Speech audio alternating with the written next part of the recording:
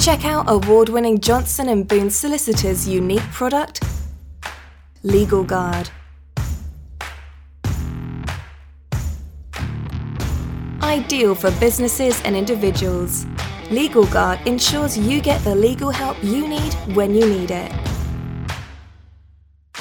Packages start from just £24 a month and include free expert advice, access to a library of legal documents, as well as exclusive discounts on a range of services. For more information, visit johnsonandboone.co.uk/legalguard and quote the code THECHESH. Just a quick apology. For some reason there were some technical issues when recording this episode, which has left a irritating buzzing in the background which we weren't able to get rid of in post-production. We have now resolved the issue, so it shouldn't happen again in the future. If you could bear with us for this episode and perhaps look past our misdemeanour, it would be much appreciated.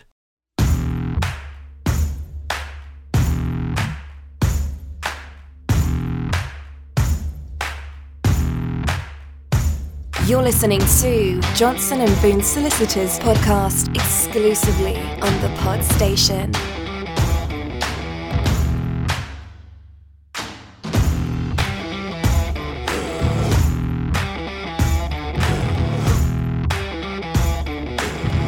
Welcome everyone to another episode of the Johnson & Boone podcast, where each week we pick a topic which is within the realms of the expertise of the Johnson & Boone team, chew the fat on it and hopefully give you some tips that either might help you avoid said topic situation, or if you do find yourself in that situation, hopefully to point you in the direction of either resolving it or, worst case scenario, getting some advice from the Johnson & Boone team to minimise the effects that may have on your life, your personal life or your business, whichever it is. With me this week, he hasn't been on for a while. It's Mark Johnson. How are we doing, Mark? Yeah, I'm not too bad. Not too bad, yourself? I'm not too bad. Are you going to be going for the hat-trick ball that we nearly got last week with Jonathan? Possibly. It depends on what we've got for next week.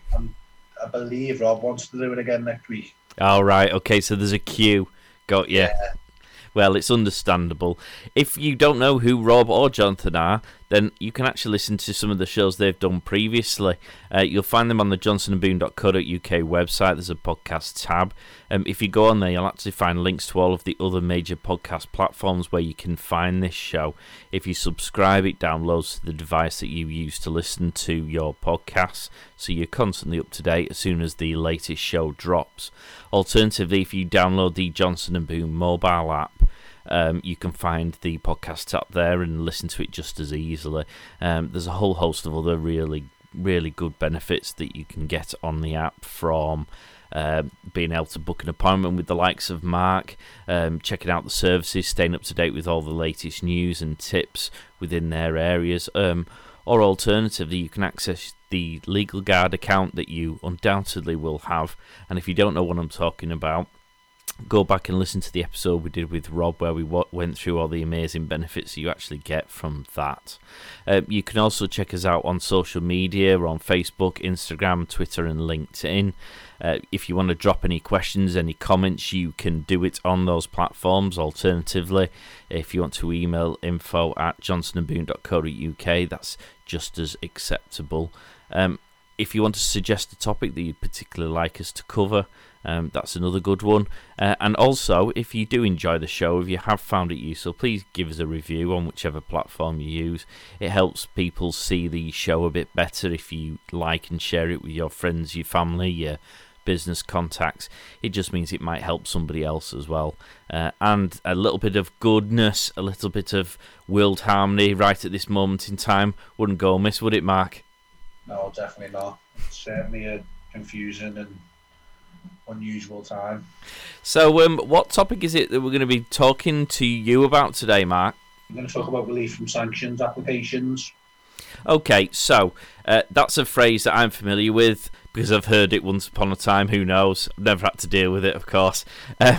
It's a phrase that you're familiar with, obviously, because you're an expert in litigation.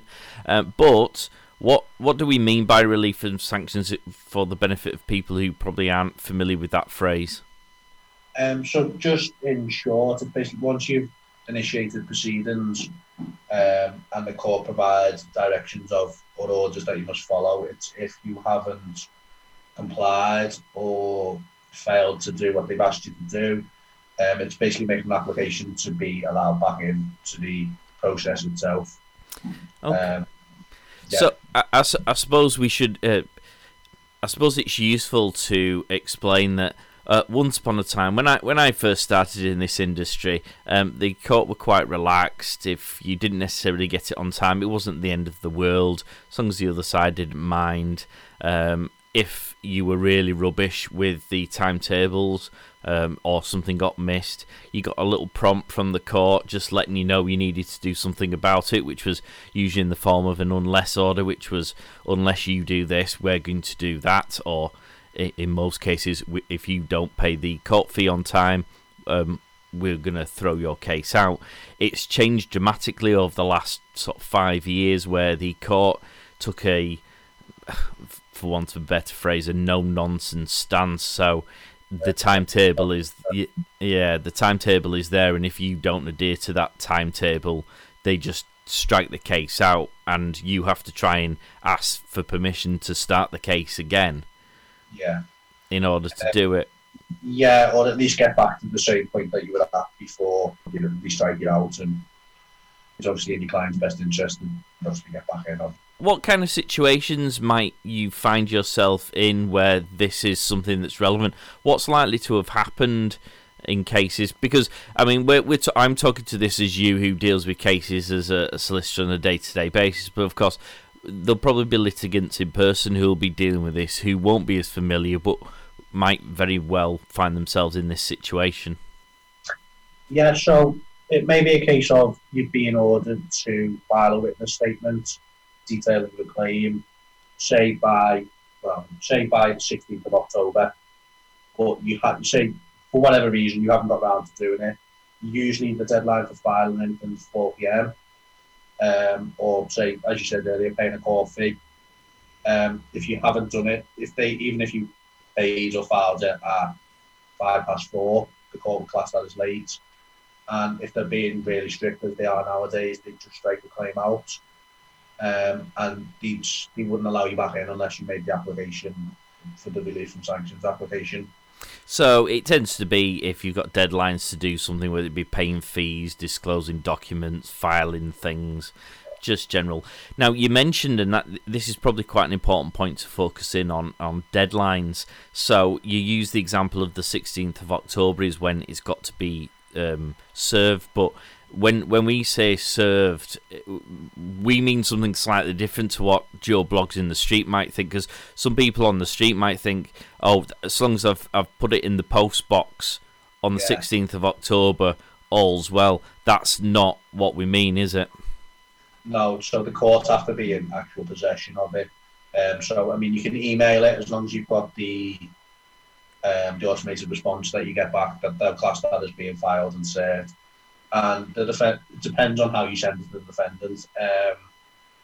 Obviously, if you send it by post, service is obviously the day after the day you've sent it. But again, email, and it's always best to email it and have read receipts or sign for post, anything like that. Obviously, that would be deemed as served.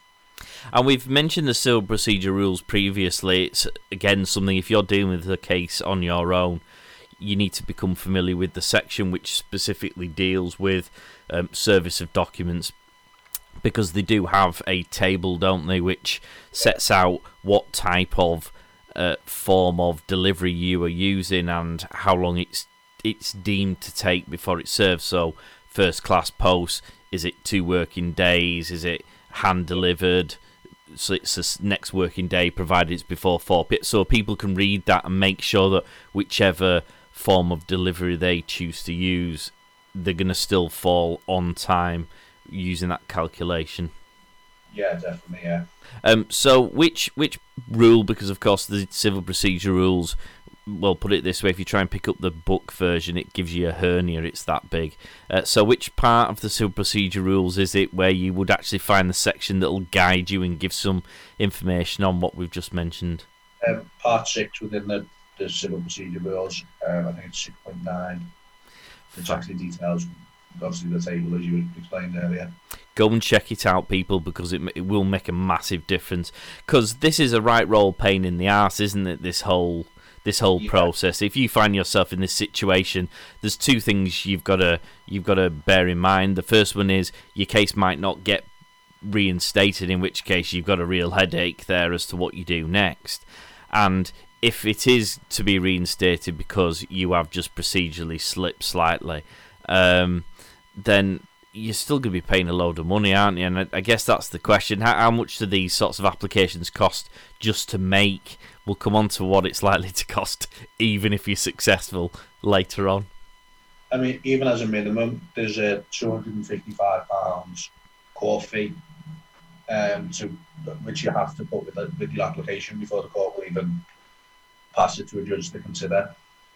And can you get the other side to agree in advance of this? Would that reduce the application fee, or would they? Yeah, I mean, you can do it by consent, which you can obviously file a consent order, and then it's £100. And if the other side are really considerate in it, they may even say, well, we'll split it 50-50. That's highly unlikely, but it can happen that way. Because of course the other side are going to be disinclined to want to help you reinstate the case, even if they think it's likely that you probably will, on the off chance that you don't, in which case that's one less headache they've got to deal with.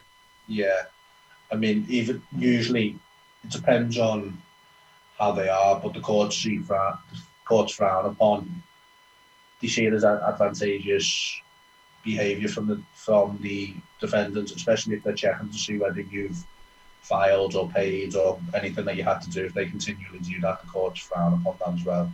So when you say about frowning, I guess that leads me on to the next question, which is, what are the prospects of successfully getting relief? So what are the chances of getting your case reinstated, and what sort of situations arise where the court might look unfavourably upon the other side for not giving you a helping hand, being opportunistic, as it were? Yeah, so in order to satisfy relief from sanctions, there's a 3-stage test, which we call the Denton test.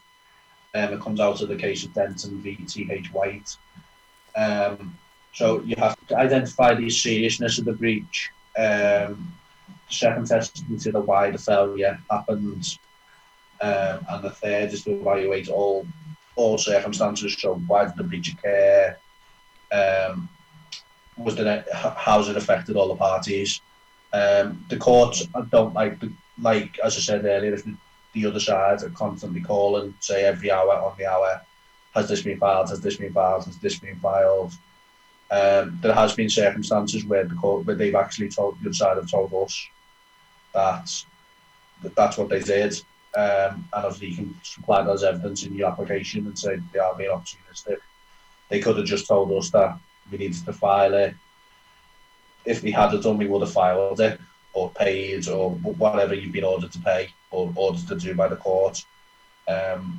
Obviously, they don't like the fact that the other side trying to be opportunistic, because it goes against the overriding objective of the CPR, which is not to prejudice any party. I mean, Johnson & Boone have a quite sophisticated case management system, so there is a diary system in place which picks up on court timetables. So these are rare situations in your cases, perhaps with litigants in person who either don't realise the severity of missing a deadline, or perhaps don't diarise it and forget, or don't diarise it and forget. They might find themselves in these situations a bit more. I suppose if it's a minor administrative error, so you had to pay a court fee by the 1st of November, the 1st of November comes and goes, you realise on the 2nd of November, crikey, I need to pay that. You get it paid, it's too late because it's deemed late by the court, you get struck out, you need to now ask the court to reinstate it. You go to the side and look, would you agree to this by way of consent? I missed the payment by a day. It was just an administrative oversight. And if they say no, I mean, are they likely to be frowned upon, or are the court likely to be a bit more? Does it depend on who's doing it? If it's a litigant in person, will they be a bit easier on them? Whereas if it's a professional, yeah. So obviously, if it's a litigant in person, obviously the CPR says they are to be treated as the same as a professional. But if it was for me, the court would see it as a more serious breach, because I obviously, as you say, you should diarise everything, you should know obviously what's up to. Whereas a litigant in person may not know that. They may just see it as earlier on, it's a guideline. We need to do X, Y, and Z. But it would definitely be frowned upon to not consent when it's really, as you say, it's only a day late. It doesn't really prejudice any, and it doesn't change any of the other timelines within any of the other directions. So really, it's in the best interest of the parties just to accept that and allow a consent order, or even not even raise an issue. Really, it's just, as you say, provide the consent order and then avoid the extra costs of the application itself. You've been through the Denton principles there. I mean, how easy is the application to prepare? One assumes you have to come at it with a relative amount of aggression and be quite comprehensive in your approach, because essentially your case no longer exists at this point. You are kind of fighting for your life to get the case reinstated, even if it is a minor admin breach. I don't think you can possibly rely upon that too comfortably and become a bit blasé, perhaps. Yeah, I mean, obviously, if it's not considered as a serious breach, the term of the serious breach is obviously down to the court to consider whether they do things as serious. But if it's, say, it's a slight out admin error, you don't have to focus as much on the other two principles, but you still have to obviously cover them enough to make sure the judge does see the point. It's not serious enough to prejudice obviously the claim itself and strike it out. And if it's only the first instance, then there's nothing to say that you're not going to comply further on anyway. Does the application need to have some evidence that comes with it? What kind of evidence would you realistically need to put together to support these kind of applications? Yeah, so anything. So, say for argument's sake, you send a document to the defendant, they say, I haven't got it. If you send it by email, you'd have to show the email address, obviously the email exhibited in the statement. If you pay the court fee, a receipt showing you paid it, or recorded delivery, any signed signatures, anything to show that you've tried your best to comply. So if you phone the courts and say for argument's sake, their card machine's down, they can't take the payment over the phone, anything that you can show that you have made a willingness to actually comply with the order, but for whatever reason haven't been able to. And one assumes if you're struggling for evidence because, I mean, if you've forgotten the deadline, then there's going to be no evidence of anything because you haven't done it. I guess it's perhaps providing some sort of explanation as to why it is that you might have missed this deadline or not realised. Yeah, like as I said, where it comes in as the principle of the application itself, all the circumstances, so what's the reasoning behind it, and the second one's to why the breach happened. Was it a miserror in your diary system, or was it just a technical fault that you just couldn't have complied? So I don't know, say you've been taken into hospital, it's unlikely that you can comply with a court order if you went into hospital today. You couldn't file anything tomorrow, not really. They would consider all that before simply saying no, you can't come back in. If you don't win this application, what does it mean?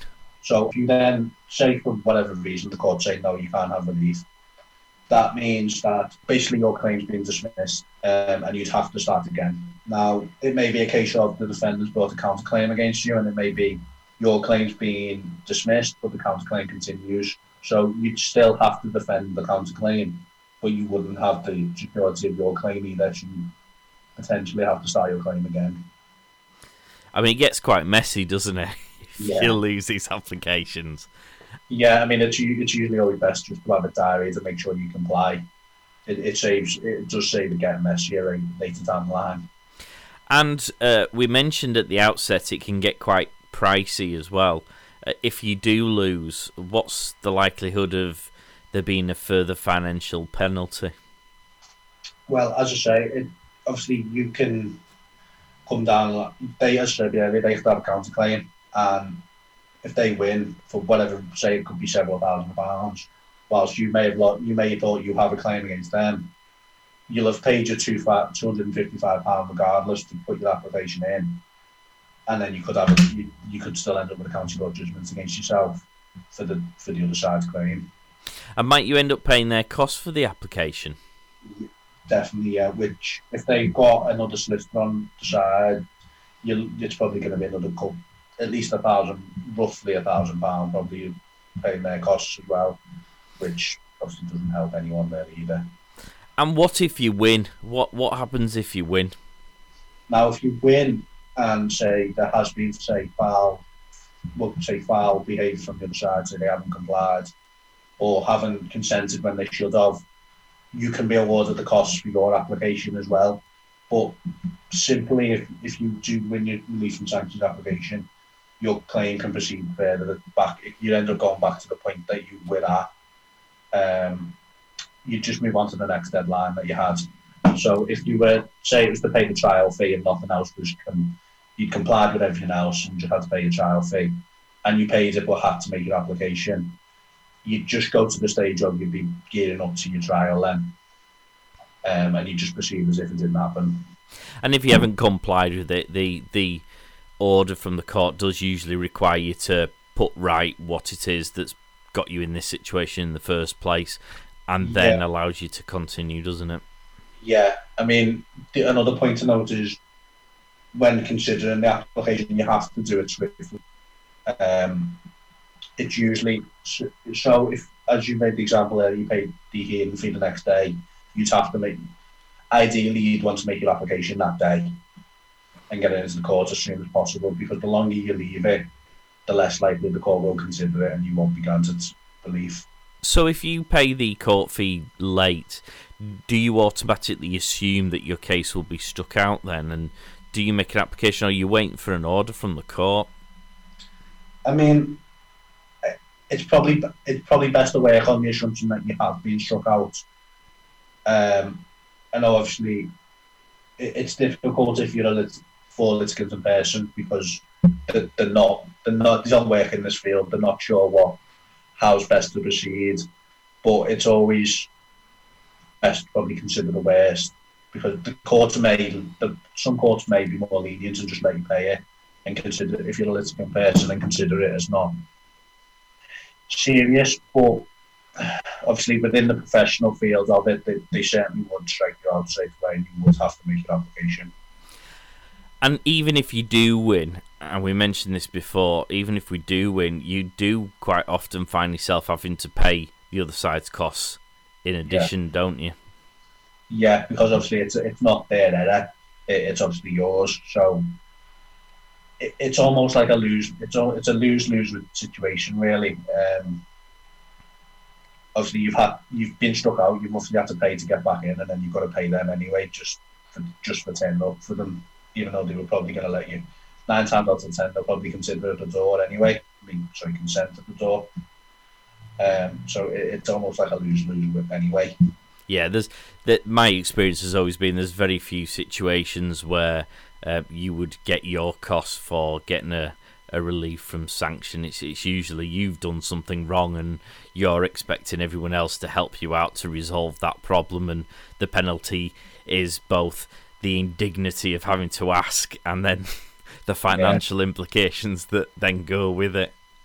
Yeah, definitely. It's not even that you can add the costs onto your claim either, and say, well, we paid them, so I want them back. It doesn't work like that either. So, as I say, it's a lose-lose situation, really.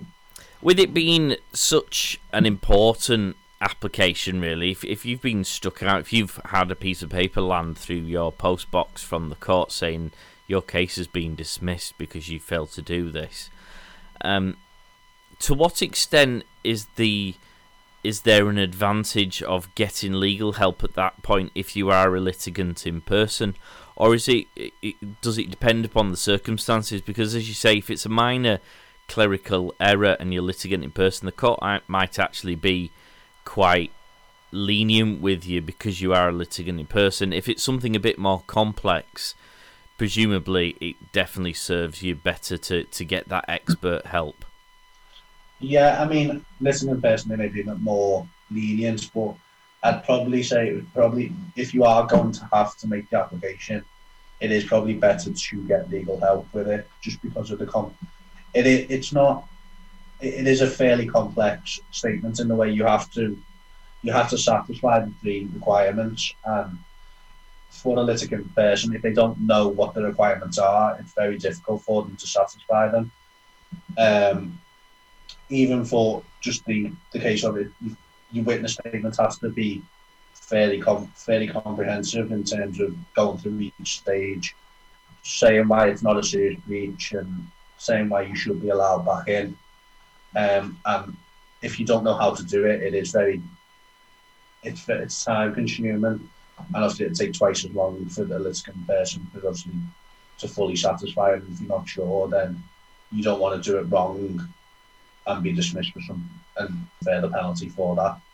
And when I do say, I suppose I should clarify, when I do say the court might be a bit more lenient, the court always has a general discretion, and they can apply that discretion how they see fit, and they wouldn't necessarily hold a professional to the same standards for certain circumstances, but fundamentally the rules require them to be as strict in applying those rules as they would do against a professional. So it doesn't necessarily mean because you're a litigant in person you'll get a second chance.